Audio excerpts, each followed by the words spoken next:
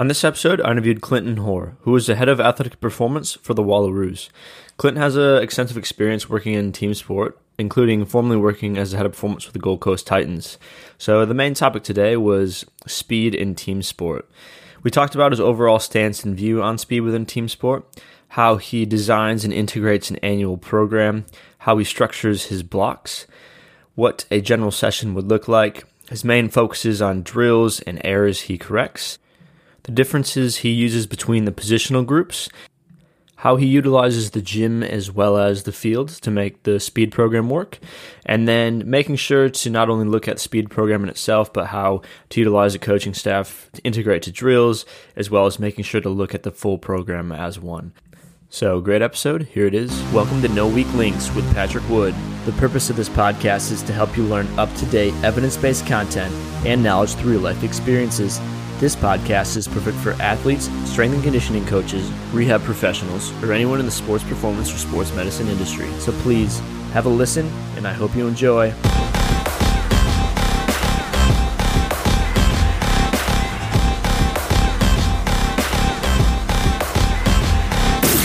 Welcome to No Weak Links. I'm your host, Patrick Wood, and today I have on Klinton Hoare, who is currently the head of athletic performance for the Wallaroos. So thank you very much for taking the time to be on, Clint. If you first just want to give a little bit of overview on your background, where you've been, how you've got to where you are, and then we can dive into some of our topics today. Really appreciate being on, Patrick. It's just, I know you're over the other side of the world doing this. I've listened to your podcast.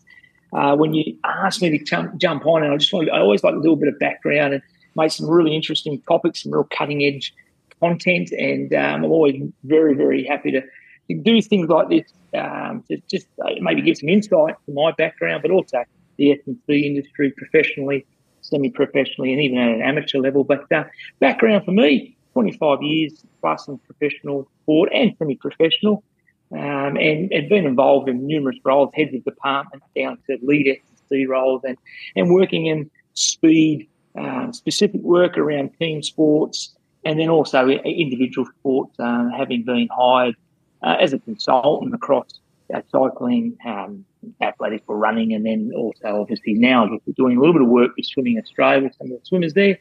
And it's a multifaceted sort of industry, but experience, but my bread and butter and my passion and I guess my strength, I believe, is around team sport, contact sport, and rugby league, yeah. Yeah, good. And you've had time with the Titans and a couple other clubs too. So you want to elaborate a little bit more on that and we can dive in? Yeah, look, I was very fortunate to start in my industry with the Canterbury Bulldogs at their peak, at Dogs of War, and had great mentors and the late Steve Folks, who was the coach, but also was a strength and conditioning coach, a guy called Billy Johnson. Those who from Australia are involved in sport here would know Billy's methodology. It wasn't go hard or go home, but he had that approach around discipline, and it certainly was around, innovative training practices. But certainly you knew when you did a session with Billy that you were going to be finding a dark place, bring your torch with you. But then I was introduced to a great operator, and we weren't close at that time, but a guy called Scott Campbell, and Scotty Campbell and I ended up both assisting each other with the Samoan Rugby League team in 2 World Cups, 4 Nations, Pacific Test matches, and he became a great mentor and a dear friend. And so I've been around the traps and had great mentors, and I think that's important for young coaches out there, as well as those who've got a little bit of water under the bridge and grey hair like me. But my involvement with Canberra Raiders reserve grade, Shoot Shield in the rugby union here, the division below the New South Wales Wallaroos, feeding into the Australian rugby system, and then, of course, all different pathway programs. So experience, as you said, last couple of years with Gold Coast Titans, heading up the department and all the medical team there, the doctor, working coincide with them around improving, I guess, engagement, availability, and then performance within a physical performance program. Yeah, perfect. A bunch of experience and knowledge there. So it'll be good to talk about a topic today, which is speed within team sports. Obviously, a hot topic right now as well. So I guess first starting off, just a general overview, your stance and view on speed within team sport. Obviously, there's track ways to coach. Obviously, track is a completely different sport. Integrating that, how to do that best, using principles, figuring out how to integrate that into such a complex system of team sport. So yeah, what's just a very general overview, and then we can dive into more of the nitty-gritty after that. Yeah, I think you've hit the nail on the head straight away. Like it's not an individual sprint effort. It's not I'm going to prepare to run a 100-meter final or a 100-meter event or a 200-meter event. It's certainly, there's all different areas around speed qualities in team sport. And, with team sport, speed comes from an open sort of chaotic environment, very dynamic, and normally follows an acceleration or from a rolling start or a static position and dynamically taking off. And, there's a sense of, I guess, early doors when I first came into the industry, we were training our team athletes, our players, like sprinters. But, now with, I guess, technology and with the knowledge around game demands, we've been able to look at, how much sprinting does an actual player do, and how many times do they touch into their 90% maximum velocity or more, or sit at 75% and above in a game.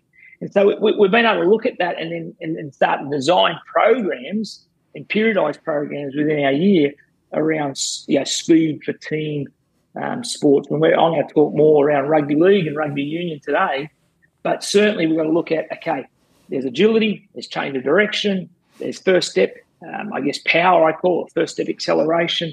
And then there's, I guess we get our maximum velocity or maximum sprint speed. So there's a lot of stuff that we're working on. We just can't focus on the one in a team sport.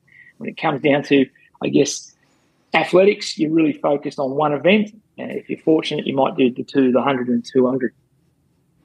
Yeah, and you mentioned starting or designing an annual program there. So I guess starting from the biggest portions, then we can kind of size down as we go along, as you were designing a general program. What are you looking at annually first? What are the big things, big blocks, or big focuses you want to integrate through the preseason into season, and how does all that look? Yeah, I think for any coach out there, it's being smart around how you do program, and I guess even working with young athletes. I was training some young guys today up in the park, and they're all at that 13, 14, 15 age bracket. But yeah, you want to go to look at, they're playing team sports, what's required. So are they playing hockey? Are they playing, soccer? Are they playing rugby league, rugby union? What is the sport they're actually playing? And then looking at that. So I'll talk in the rugby league, but what I look at it, I go, what's the data showing? What's the actual research showing? And Tim Gabbett's got a lot of work on that, Patrick, in regards to how much is a middle forward doing, how much is an outside back doing. And I think I wrote some numbers down here today, and basically what you're looking at is, predominantly your speed or your sprint effort is between 0 and 10 metres for a forward. It's very seldom that they get up to 20 metres in a sprint effort. You look at your outside back, they're looking around that 30-metre mark if they actually make a break, a 30-metre sprint effort, and that's about 67.5% of that of their is what they call in that 30-metre range. So when I come to periodised program, I start at the very bottom. I break it back down every pre-season. I think the off-season, when we're not with a team, allows the professional athlete to work with practitioners like yourself, the Hoare, and we can break down their mechanics, look at efficiency, look at gait, all that sort of stuff, and then start to build, those little building blocks, knowing that they're going to go back into a team environment where that seldomly doesn't really get looked at. It might be dosed in the week, but certainly don't get a lot of time around that stuff. But when it comes to being in a team environment and you're designing for a pre-season program, things I've written down here, I think shape, I look at positions, I look at your postures, look at your foot patternings first and foremost, and then you start to drill them, you're drilling them. And then we start to give them, the earned right to run fast.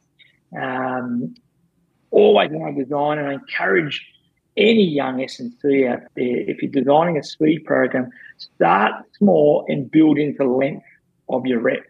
So look at those 0 to 10 metres, 0 to 20 metres, building that first step acceleration stuff. and then you start to build it out. Now, I've always done this, whether it was trial or error from a get-go, mate, or it was something I read early doors. I've never trained a team athlete for 100-metre sprinting. I've always looked at 60 metres as a max distance, and I've done things like flying 30, so building over 30 and accelerating and getting that max velocity between 30 and 60 for outside backs. But certainly in my edge back rowers and halves, I looked at between 40, 50 metres maximum. And then in my forwards, it's anywhere between 0 and 40. I never really go over that 40 metres when I'm designing a program, especially for the forward. But, so I guess a pre-season block for me, I look at, okay, positional specific stuff. So, yes, always going to do the 0 to 10. I think that's bread and butter. That first step's set us up for top-end speed or evasion down the track. But certainly then look at anywhere between 30 metres, 40 metres, 50 metres and 60 metres. And that's exposure over a period of time. It's not happening in the first session. And I guess then, just as I said before, follow that short to long principle, build into the longer reps. And then hopefully by, pre-season block 2, you've got these guys, really efficient in their stride. Their mechanics are strong. Their postures are really nice and solid. And then you can start to invite them into that, the capacity around that 90% mark. And I'm a big believer in pre-season that you're focusing on, if you're an outside back, trying to get them 3 doses of greater than 90%. And I actually, Jacob Stain, a great, pretty good S&C out here, working in the school system, had a really good formula. And it's pretty similar to what I use. But I've written that down. You're basically every 7 days, I'm trying to get a 90% max velocity exposure. That's for every athlete. And then your outside back, of course, they're doing a lot more top-end speed stuff. You want to get them greater than 95%. And I try and do that every sort of 2 weeks, every 14 days within the program. And then all players, within a 28-day period, I'll try and tip into that 95%. Hopefully in season they get in the game, so you're not chasing it. But certainly in pre-season, you want to try and expose your athlete to that, or your team athlete to those numbers. I hope that answers a little bit of that. With a question on that, with your blocks to that first block before you start running them fast, how long roughly do you like to go and work on all the other stuff and build up that before trying to expose them to some higher speeds? Yeah, look, probably by week 3, I'm moving towards that 90% mark. So the first week, 75% max velocity. Of course, you've got the ability to know from last year's data, especially if you've been working with the athletes for a couple of years, about 75% of the max velocity. Then you get to about 85% by week 2, week 3. Then by week 3, week 4, you want to be trying to expose them a 90% hit. And you really got to have a real strong relationship and a knowledge of your athlete and understand what they may have been doing or what they haven't been doing in their off season. And even though they're professional, don't assume that they've actually been doing work with practitioners like yourself and hiring them privately. Some of them like to get to Bali and Thailand and Fiji and just do nothing.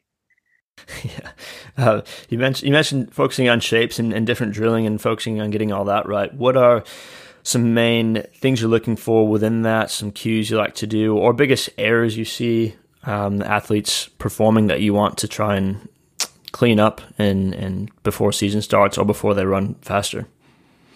Yeah, certainly. I think for me, a lot of it's around that drilling stuff. So I'm a big believer on all your A skips, your A marches, getting your hip locks right. So everything. I break it right down to just getting the shape and holding the shape for 3 seconds, getting the pause in that A position. Certainly then look at like trying to do dribbles from, the work over the ankles to over the calf to over the knee and just making sure they're getting that, that piston type movement, but trying to get them nice and springy, maybe pull at the hips. So I don't try and over coach or over emphasize the shapes and positions because they can start to lose what they've sort of built over 20 years of running, and they aren't Olympic sprinters. They are footballers or soccer players or AFL players. So certainly for example, here's a little prep program that I created for a couple of edge back rowers, And, we looked at the A March series. We're looking at, hands on hips, hands on head, arms crossed the body. Then we look at the wall drill where we're reaching and driving. So just looking at patterning where we're just basically against the wall and we're trying to accelerate, drive the knee up, drive it back down underneath, I guess, the center of mass. Looking at dribbles there, I just said there, your dribble bleed, then building that into the ankle, calf, and then do a pull over the knee. And then I'll just present our first step quickness, looking at our first steps and looking how we project, I guess, horizontal projection, how our hips driving forward, our knees and arms, are they driving together? Are we strong and assertive, pushing the ground away? So it's just giving them coaching cues and just revisiting, I guess, what they may have built on the previous pre-season and that in-season where you've dosed it throughout your in-season programming. I think, with that, though, you mentioned building on that. Just as you would with lifting, obviously, I guess at the professional level it's different, but if you have athletes that aren't as used to how you've done it, if they are new signing for the new year and haven't been with you previously, how do you go about individualizing to an extent? You might have athletes coming in that aren't at the level that the ones you worked with the previous year are at. So how do you still try and build off the previous year, but also address the ones that need a little bit more work? How do you try to do that in a group setting? Yeah, it's a real, I guess that's the golden egg, isn't it? Trying to individualise a program in a group setting, in a collective setting. And if you can find that formula perfect fit, then please pass it my way. But certainly there's a coach's eye to it. And I think sometimes we look at data, we look at numbers, we chase rabbits down rabbit holes too much. We've just got to get our coach's eyes in. We're at strength and conditioning coaches. So I guess the first 2 or so sessions, you're getting a real good look at how an individual athlete moves. Now, in a professional setting, you've got video, you've got the access of Huddle, you've got the access of sports data that you can look at. And, if you really are into your sport, you're watching these athletes, you're reviewing these athletes, how they move, and then you might pick up 1 or 2 things in some of the technique or the mechanics that you can just give them some individual stuff onto the side. Or there might be subgroups that they go into. A lot of for me, a lot of the big thing with footballers, especially rugby union players, I'm finding is the hips. The hips are so blocked, so I guess tight, and so you're trying to work on how much range, how much mobility you got in that hip, and a lot of that comes from that. A lot of guys and girls that can't bring their knee towards their chest. Not that you want to get there in top flight, but they really struggle to get it, basically parallel with the floor, knee in line with the hip crest. It's interesting because of that muscle bulk. Yeah, with building off that, even you mentioned kind of the main focus in how you'd structure blocks within preseason and some of the drills you would do. Obviously, again, these are all going to be different, but how long is a general session? Do you have a general session template that you would go by and just to outline how that would fit within training, or considerations you'd go where you'd put that within training, where you'd put that within a week in that preseason block? Yeah, I think I can't remember the research. I'll look for it and shoot it your way, but the greatest improvements in sprint performance has been after following training at interventions that have been combined, so a mixed method training approach. So I always expose sprinting with plyometrics, I guess, exercises and strength training. You've got to use the gym as much as you can, using both heavy loads and I guess moderate loads at high movement velocity. So there's a combination of that going on in pre-season.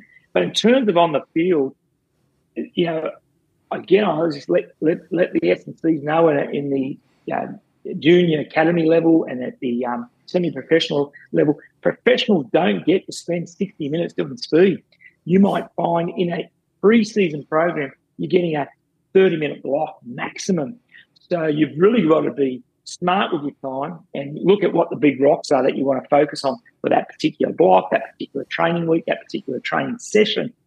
And that's where your warm-up comes in very handy, especially in season around performance and using speed qualities within your warm-up session. But, so you never get to do a standalone speed session. If you always,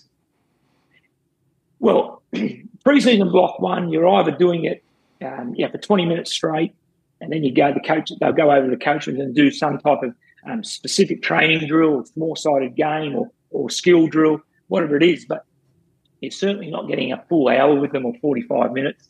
That would be ideal, wouldn't it? Yeah, 100%. With that though too, especially when you're going in preseason, you have it's not a lot of time, but it also is a lot of time in the aspect of how do you try and keep the engagements of the players, because they a lot of times they're there and they want to play rugby and that's what they want to do. Are there certain things you do particular to try and help that engagement, to help the focus? Because if you're just going through drills to go through drills, obviously you're not. That's not the point of them. So to try and keep them mentally sharp through all that while still getting the benefit, how do you go about that? Yeah, I think the big thing is to look at what, you look at guys like Joseph Coyne over here in Australia. You've got speed work now becoming quite prominent with their training within England and now here in Australia as well in terms of different sports. But you've got to look at what the sport is. And so I try and design my speed program around the movement patterns or the drills that we can encompass within a training session, and they can get some exposure. So, for example, my little fella's yelling out. Hang on one second, mate. Good. What I'll look at is I'll go at specific targets, so specific drills. For example, outside back, putting a scoot drill in. Middle forward, doing a wide drill, and they come up, a little bit of footwork at the line, get around and accelerate and get the top speed. So it's trying to mimic game movement patterns, and that sort of stimulates the athlete a little bit more than just doing straight line running. Certainly, from my OBs, I've got a lot of curvilinear work, a lot of attacking the ball, like kick receipt, and then and playing off the back of that. But use your coaches, even in a academy level or junior rugby league level. Use your coaches. Get drills in there that will expose your athlete, your player, to some type of greater than 85% or 90% of speed. And we've got drills that you can use, attack versus defensive drills. But certainly the scramble D drill, you'll get some 90% exposure at the Gold Coast Titans. We'd throw a scramble defensive drill in, and pretty much all your OBs would get over 90% in that drill alone. Yeah, I like how you put it together with a different, starting out, focusing on a certain thing, drilling it, making it more rugby specific, and then putting in a drill. Could you go maybe through an example of a certain skill or part of sprinting or change of direction that you like, or trying to work on drills you like to do that, integrating it into a little bit more rugby specific and then into a full drill? Is there an example you could maybe chat through about how you go through that? Yeah, certainly. So I think in your warm-up at the end, that if you look following Ian Jeffrey's ramp protocol, so you're almost priming at the end for the next activity. So a lot of times, for example, there's a rugby league drill called the red man, or, you basically got the red figures that are standing in front of you, and your forwards are running lines and hitting holes, and they're going to the line and punching them through the hole and accelerating through. So at the end of my warm-up, preparing them for that, I'll get them doing the movement pattern very similar to that without those red men there or any defensive players there. And so I'll just start to look at how they move, and they jump to the outside and I'll cut back against the grain. And that'll be at the back end of the warm-up, and just a bit of change of direction, and that just preps them to go in. Another one we used just recently, the back end of my work at the Titans, we had a drill there where basically looking at line speed, and you've got one team attacking, one team defending, and it's open chaos. There's 2 or 3 balls in there. So you've basically got the attacking team coming at the line, the defending team comes off the try line, they rush up, they've got to get to the 10-metre line. So they're accelerating hard, and then your attackers are coming off the 20, and they're going to try and get to the 10-metre line. And you're trying to get as many balls through the zone as you can. And there's agility component, and there's an acceleration skipping out or cutting back in. And then you've created that chaos. But leading into that, you've got to have some type of controlled sort of environment before they move into that. So I always put that on the back end of a warm-up. I hope that answers your question, mate. Yeah, no, it definitely does. I think that shows a good progression of it from that broken down bits into skills. And obviously chatting to the coach is very important with that and trying to get on the same page and pair that together. So I think those are good good advice there. With You mentioned initially you have differences. Sorry, go ahead. I was going to another great, just simple one to do, and again with young kids you can do it. You got the hit shields, right? We always punch them through the hit shield, part of our pre-game warm-up. Some team in clubland, you have that type of specific drill where you're tipping them under the hit shield, the hit pad. Well, use it as a speed drill, right? Get them to go through the hit pad instead of then just try and find the front, get a quick play the ball. Get them to hit through the hit shield, so there's a bit of contact there. They have to readjust their footwork, keep driving their leg speed through the hit shields, and then accelerate over a given target, 10, 20, 30 metres, because they've made the break, they've got through, and that becomes game simulation like. Yeah, for sure. With you mentioned initially the forwards versus backs having differences in how they play, obviously, so you do different things within them.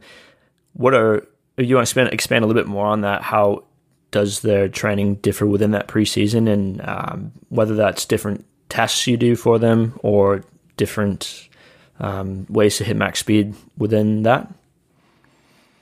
Yeah, I guess for me, mate, it comes down to the distance. So rarely will I have my edge back rowers will punch out a 40 metre, and you're getting there to max velocity in one of those reps. But certainly any outside back is going across 60 metres. Again, I don't do any longer than that. There's no, I guess, as I said early on, there's no real research behind that. And it's just something I've stuck with, and it's worked well for me. I use speed training to mitigate hamstring injury. I don't buy into the Nordics and hip everything. That's a compliment to what you're doing on the field, and I'm very proud of the limit or the small amount of hamstring injuries, touch wood, I've had in my professional career as a practitioner in strength conditioning.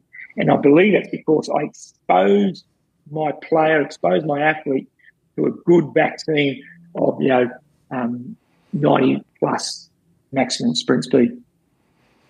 Yeah, I guess trying to get even more testing numbers on those. Do you like, you said flying 30s is one you like to use for outside backs. Is there certain ones you like to use differences between the two? So forwards, are you looking at shorter bits of flying 20s or flying 10s, or what? How are you trying to get max speed in them? Yeah, so with the flying in season, certainly use my flying 20s and flying 10s. So build over 10 and then really accelerate hard that 10 metres from the forward. The backs would be a flying 20. But in saying that, I have collectively done on a G -3, so game -3. I would collectively use the guys. We do a bit of footwork, nice little mechanics. Then we move into opening up. We'll do a little bit of evasion, evade the goalpost, and then open up between a 10-metre marker, 2 metres. That, and collectively they would do it, and they're all going to get a dose of that required number, and that may be 90% that day or 85% that day. But certainly they will all then collectively do it. Doesn't matter if you're a halfback, a winger, a hooker. I'll just try and expose them to that element of speed for that day or that week. Sorry. Yeah, I think that's a good transition. We've covered that decent amount of the preseason time. So moving into season, how does this change? Obviously, times probably go down. You potentially might not hit speed as much, or maybe you do. Or they obviously have a base built of technique. They have a base built of volume. So how does it change much for you, or how does it change, and what are you looking to try to achieve within the main part of the season? Yeah, I think I touched a little bit on it earlier on. Some research by Oakley and all in 2018. I think they talked about team field sport athletes should have an exposure of 6 to 10 bouts of sort of sprinting per week. Now, that's a fair crack in season, isn't it? They're saying that it's got to be completed above 95%. So I don't sort of buy into that, but certainly, you've got to look at what's the athlete's capacity, what's their injury history, where are they currently in terms of all elements of the training, so the game stress, what are they navigating at the moment. But I will go back to what I said earlier. I'm a big believer in giving them 2 doses, one at training and one within the game. If they don't get it within the game, I'll give you an example. There's a forward that works at the Titans called Moaki Wharawaka. prior to my time coming to the Titans, I looked at his 2-year history. Within a game, he'd never got above 90% of max velocity. Now, in the 2 years I was there, in 2021, he certainly hit it in 5 games. He actually set a PB of his 100% max within 2 games of that year. And then last year in 2022, again, he was exposed. Whether or not it was because he was able to make clear space and open that up, whether or not he was exposed to training and felt more confident, or there was just an element of adaptation that occurred. And he was just one example. So it's important that in season you're still getting them a dose, as I said, as a vaccine, that's the term, and it's just to help mitigate hamstring injury. Yeah, so pretty simple. Go ahead. I was going to say, then you got to look at the volume of that as well. Obviously you're going to do more volume work pre-season, and certainly going to drop that volume of exposure in season. And again, it's in context. You got to look in the numbers. I mean, numbers are numbers, but in a game, any given game, you might find the whole 13 starting players get into 90% of max velocity, but it's 40 mil scoreline against it because they've been chasing all day. Yeah, fair enough. No, I think that's a good summary of that, and just decreasing volume. I guess still the main thing is to try and decrease that risk of hamstring injury while still trying to make technical improvements. But obviously, just marrying that with everything else and the game demands is a little bit different. You mentioned the GPS metrics and of looking at that player. Obviously, you have. Every club probably is slightly different. Yeah, you have high speed meters, very high speed meters, or above 70%. What are the ones you're looking at other than just above 90 and above 95 and max speed? Are there any other things you're looking at either within the day, within the week, or within the game that you're trying to make sense of and use that information for the next week and further on? I think with high-speed distance running or high-speed running, you can do that all day. You talk to bloody marathon runners, 10,000-metre runners, 5,000. They'll run that high-speed distance every day of the week. So that's not going to put too much risk on an athlete. I'd always look to try and get 10% of your certain sessions, we'll call your fast sessions, 10% of your sessions should be, if it was a 1,000-metre session, you should get 100 metres of high-speed distance. If you did 6,000, you should be trying to get 600 metres of high-speed distance, depending on what that session is. But you've got to look at that 75%. Once you tip over 75%, then you're probably increasing the risk associated with injury, soft tissue injury. So you've got to make sure you're keeping an eye on that load, especially the acute load. You don't want to spike that. Certainly in the past, when you spike that very high-speed distance stuff and you spike the acceleration and deceleration density, then you might find that you burnt too many matches early in the week, and you've got to sort of like almost go into a protective mode for the rest of the session throughout the remaining week. But there's certain players that can handle it. They've just got the muscle fibre, the muscular architecture. They've got the training aids to handle it, and there's others who you've really got to be careful with that. And really sometimes I look at certainly the training age around that. Just on all that, you talked about a new athlete coming into your environment, into your training program. And they're the outliers you've got to keep an eye on, because often if you do expose them and they haven't adapted to that training methodology of the FNC or the training stimulus that the other players have, they are probably more prone to pick up a little injury. So you just got to make sure you bleed them into the program, and I think most clubs that I've worked with do that really well. Yeah, it's a good point of someone coming in and then, that obviously they'd be at a high risk if they haven't done something similar. And you also don't know a lot of the time where they've been, what they've done. So being careful and smart on that's important. With the 75%, do you have obviously this is specific to rugby league, et cetera, what you've done, do you have a general number throughout the week that you're trying to keep them under meters wise? Or is it, again, just they've done more than previous, or they've done a decent amount more than the squad, and you're trying to look at that? In a peak sort of week of pre-season, three times game load, maybe look at that. Or again, they're all different depending on the position, so you just can't give them one collective number.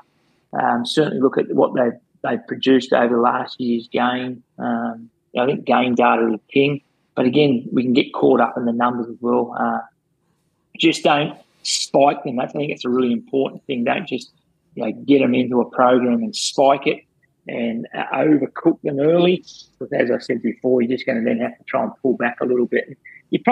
I think one of my physios I worked with a couple of years ago spoke about if you expose too much 75% and above, overcook them, overburn them early, you certainly got to. I think he used to talk around 14 days, more susceptible to getting a soft tissue injury. So you've got to be really important that you focus around not burning them that. Yeah, and again, that goes back to the plan and you talked about at the start and making all that to make sure that doesn't happen. But we've chatted a decent amount about speed there. Sorry, you say something there? It's a bit of a hard one too, isn't it? You work with the coach there at Leeds, and I was just thinking this today. Craig Bellamy, Melbourne Storm playing the Titans this weekend. But I'm sure your coach is always correct, by the way. You're talking with your coach, but you might have planned this week 3 of the season, and you might have a 20-minute dose of speed somewhere within the week. And they got basically their asses handed to them on the weekend. Now Craig's going to come in Monday and say, we're throwing this out. This is what our focus areas are. But all of a sudden, you're going to try and have to find an exposure of speed somewhere in your warm-up because he's not worried about Big Nelson getting a dose of 90% or Munster's not playing. You know what I'm saying? So you've got to be open to what the coaches are requiring in their week. And as a good S&C does, you also make sure you go back and forth with your coach, tell them the importance around getting those exposures. But certainly in the end, mate, the coach, they're going to get what they need in the end. Yeah, I guess maybe not sticking straight to your plan, but obviously constructing a plan and adapting when needed for sure. As you mentioned, though, we talked a decent amount about speed, and you did talk about kind of pairing that with change of direction, etc. Do you have key things you're looking for within that aspect as well of change of direction, things that you're trying to focus on, similar probably progressions of working on that specific thing and progressing that into drills? Yeah, I guess for me, it's when you're working laterally and change of direction, how do you absorb force? And, we talk about absorption, learning how to get the right positions on changing direction. There's a great company out there called Pitch Ready at the moment doing work on ACLs, rehabilitation, and they're just teaching absorption of force, the deceleration, learning how to decelerate before you accelerate. That's really important for me. But certainly, I don't pay too much homage to really going down to the nitty-gritty of teaching mechanics of change of direction. I certainly get them into games. I think we're taking games out of kids' sport, just playing, and that teaches spatial awareness. It teaches how to get foot patterning, looking up, scanning, all that cool stuff that we've taken out by specifically doing speed programs or conditioning programs or strength in the gym. And I think we've got to get back to more game-based scenarios with our play with children, but certainly in a professional setting, I'm looking at, just progressing that. So we might work with a little bit of hurdle work, low hurdles, high hurdles, look at foot patterning work, and then start to get more, 2v1,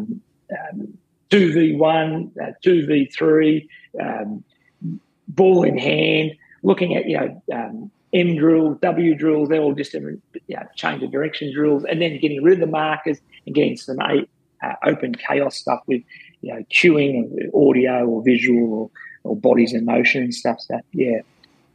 Yeah, no, I agree. Especially at that level, it's, they've learned it a lot themselves already, and it's just trying to, put the cherry on top. What drills or things you try to incorporate within drills to try and achieve certain aspects or make it harder or make it more beneficial for the change direction / agility components?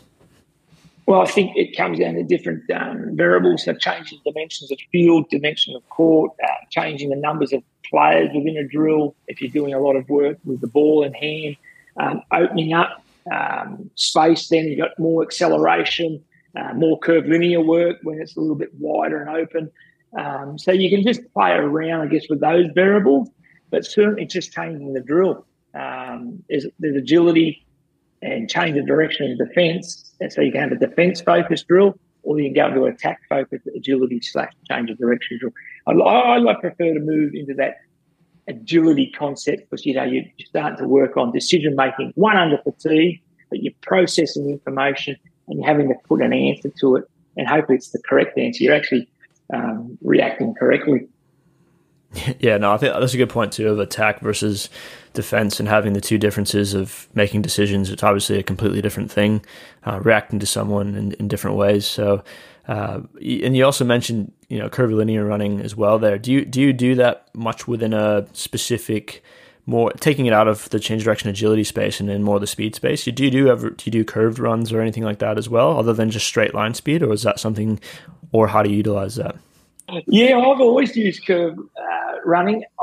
Before it was dubbed curvilinear running. It's funny, I've always used it.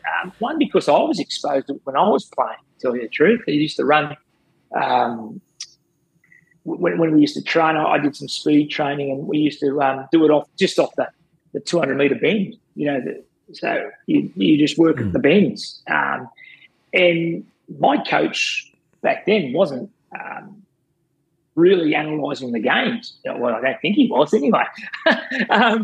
But he could see the benefit and the ability to a different, stimulus to the hamstrings, a different inside foot running, outside foot. And I remember him talking about it. So I've always used it with my athletes, especially AFL athletes, because they do a huge arc run and accelerating, their speed's getting quicker on those arcs as well. But certainly would use it with my fullbacks and my wingers and my centres to a degree. But I do a lot of S work as well, open S work into tighter S work state stuff, just to get them moving, pivoting and moving to the hips, leaning, accelerating out of the lean, so forth. You think of Val Holmes, the work he does, how he just moves those hips. There's not even really any dynamic footwork. He has got it. A lot of that move work with his hips is just beautiful to watch.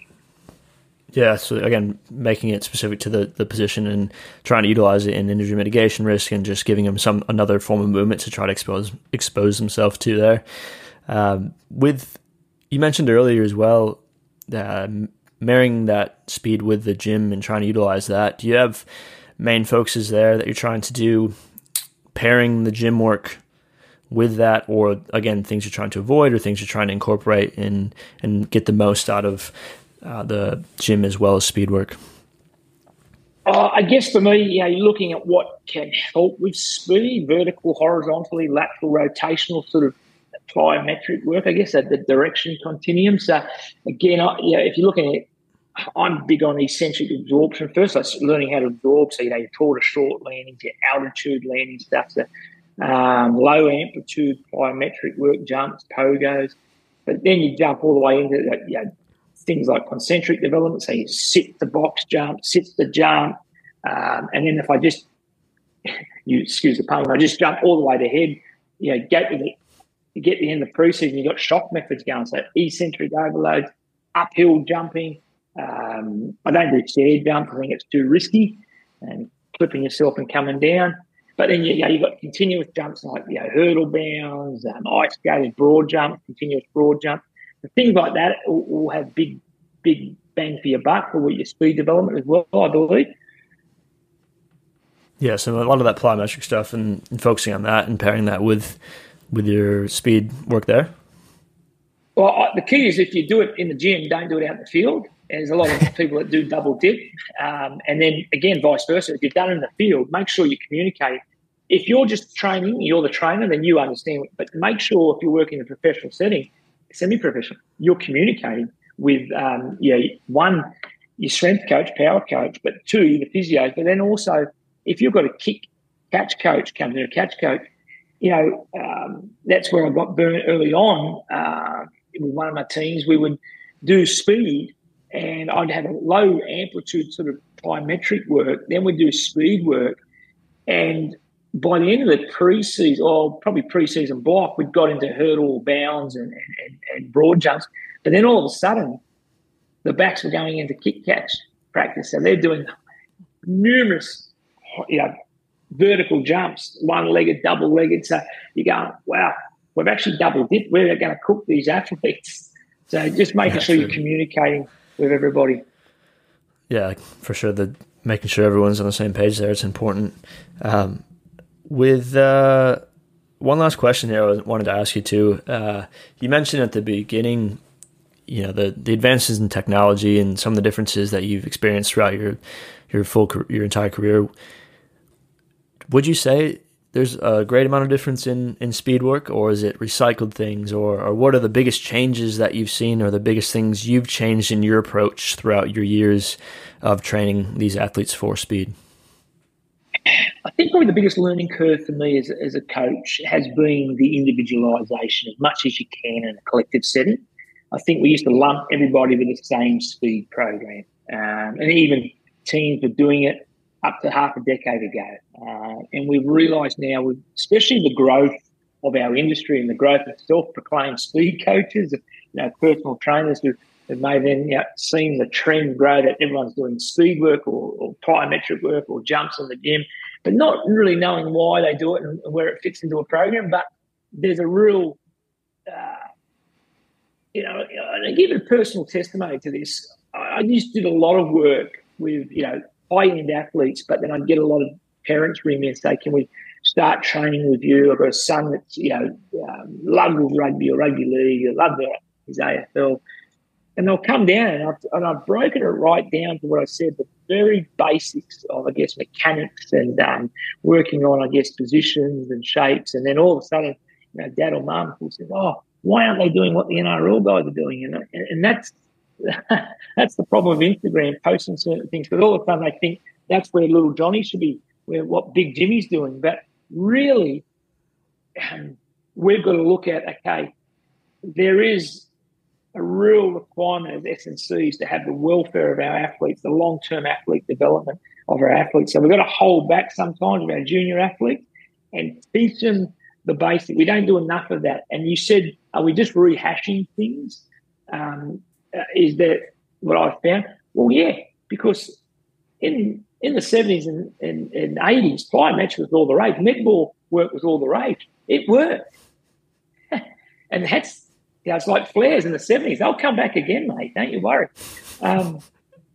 So there are certain things that we should still be using and utilising, and methods of training that we should use, but there's also a real requirement to be innovative as well. And that's where I think, looking at your speed-specific drills, specific to the sport you've got, the sport you're playing and the athletes involved in, that's probably where I think the gains have come. Technology, you've got stuff, harnesses, you've got the ability to track speed within sessions, live feedback, so you do know straight away acutely what your athletes hit, if they are boxing or they're not. And I think that's a motivation too within a session. Certainly athletes I've worked with in the past, they want to know their numbers. They want to know that they've hit the target they've been set for that day, especially if they've got that innate drive, that determination to be the best and perform at their best every session. Yeah, perfect. No, I think that gave a good summary overall of in-season structure, preseason structure, going into how you look at and think about training the technique of it, as well as GPS metrics and working as a team and integrating that all together. So is there anything else of main points or main things you want to say before I wrap it up here? Yeah, look, mate, I guess if anything, if you talk to any of my athletes, I'll always say to them, to be fast, you have to run fast. You have to get speed in your program. Speed is king. It's a cliche, but it is king. You look at the athletes that are excelling. I just love watching Reece Walsh round 2 for the Broncos. Huge difference. And the space that he's creating outside because of the acceleration off the mark, his ability to beat the man, it just creates time. So for me, if you want to be fast, yes, you have to have certain genetics that will help, but you certainly can train to reach your capacity. So run fast. Don't let anyone prevent you from running fast thinking, oh, you're going to get a soft tissue injury. It'll help you mitigate soft tissue. I'm very proud. Just recently, the last 2 years at the Gold Coast Titans, we had the second least amount of soft tissue injury across the NRL. We had the least amount of hamstring injuries across the NRL. So, was it good luck? Yeah, was it great management of the program? Was it because we exposed them to his speed doses throughout the whole periodized program? We don't know. But let's put ourselves in a position that we do prevent it. Perfect. Thank you very much, Clint, for taking the time to be on. Really appreciate it.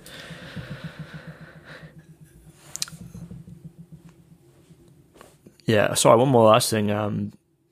Where can people follow you or see what you're doing? I know you're doing some stuff on the Gold Coast as well. If you want to put let us know that, I can put in the show notes for you.